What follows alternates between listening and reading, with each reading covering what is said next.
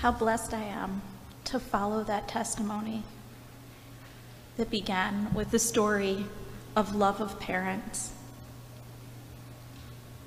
an amazing love of adoptive parents, and a transformative love of partnership.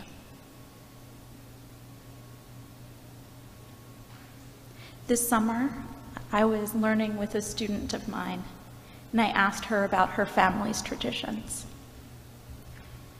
She said that her grandmother would light Shabbat candles, Sabbath candles, every single week.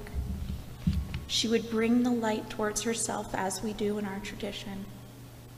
She would cover her eyes, and she would wait.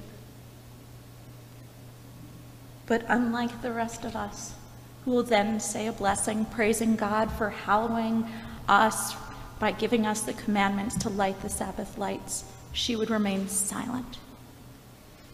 The student asked her grandmother one week, "Grandma, do you not know the blessing?" She said, "I know the blessing. I will honor the tradition and I will pass it on to you, but to him, it will not say a prayer." The Jewish people live in a moment of contradiction. We often talk of the survivors, of the lost faith. And yet, at the same times, we're reminded time and time again that those in the camps sang, practiced faith, said prayers 3 times a day, and said the following words.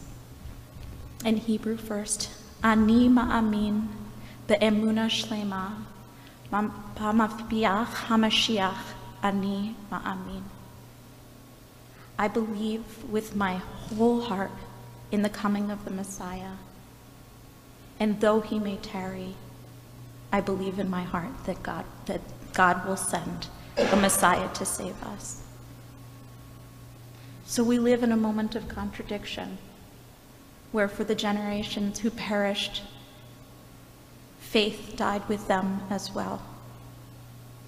I chose this passage from Isaiah because I'm the first generation in my family to be able to say it with earnesty. My grandparents, my parents struggle so much to find any sliver of faith in the world in which they live. And yet, 2 generations later,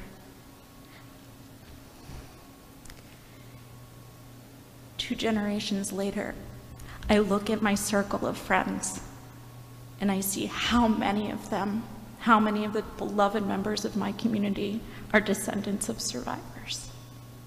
And so I say, I do not fear, and I am not dismayed, for I have faith in God, and I feel God strengthening me and my family and my community every single day.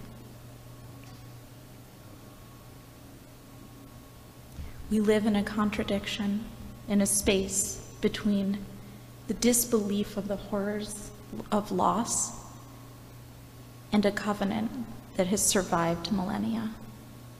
And so I'm grateful to be surrounded in this community of faith, committed to bear witness of both the possibilities of human compassion and the awesome commitment that God can have to a people and that a people can have to God.